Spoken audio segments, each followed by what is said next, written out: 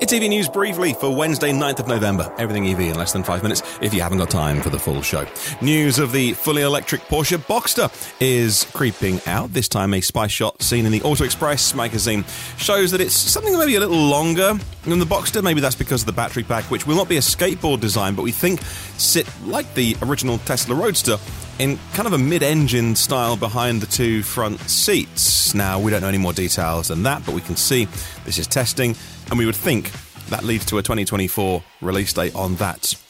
Talking of the Taycan, by the way, from Porsche, which we weren't, but we are now. Congratulations for 100,000 Taycans made, rolling off the production line. It was destined for a buyer in the UK, this one. BYD have been seen charging up their Han saloon sedan car. I found this on a Reddit forum, which says, I saw a BYD prototype in New Jersey. Well, it's not. It's actually just a full production BYD Han as found in China. But this one, charging up at the Garden State Plaza in New Jersey. So I wonder what BYD are bringing cars into the US for. BYD are launching a high-end brand as well. The kind of cars that cost $140,000 equivalents, hiring their own independent team and going after the luxury top end of the market. Now, Formula E will be back at the end of the year, beginning of next year for the full season.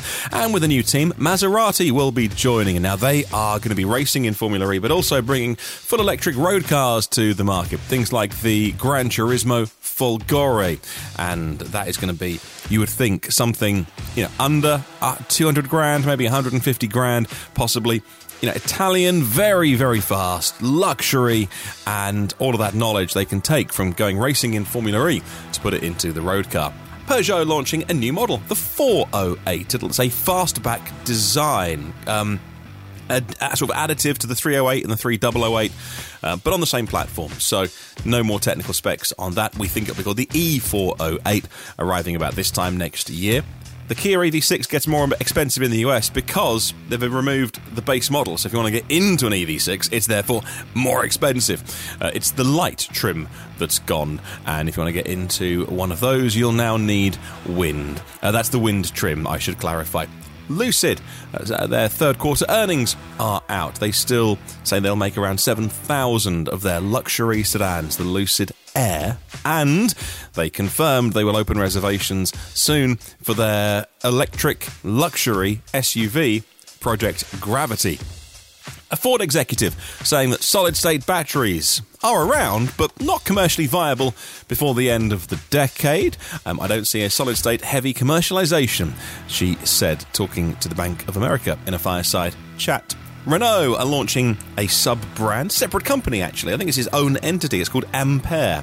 It'll have about 10,000 people working in it. They'll be charged with the electric Renault cars to bring them to market, things like the Megane E-Tech, the Renault 4, the Renault 5, and the performance division Alpine, that bit of Renault that's always made kind of small, interesting lightweight sports cars, confirming that they will be adding 2 SUVs to their lineup as well, which is very much unlike anything that they've been making. But hey, good enough for BMW X5s and Cayennes and maybe at the top end Lamborghini Uruses, then it's good enough for anyone. Tesla in China, the Shanghai plant, exported a record number of vehicles last month in October, 54,500 vehicles for export compared to just over 17,000 for domestic Chinese sales.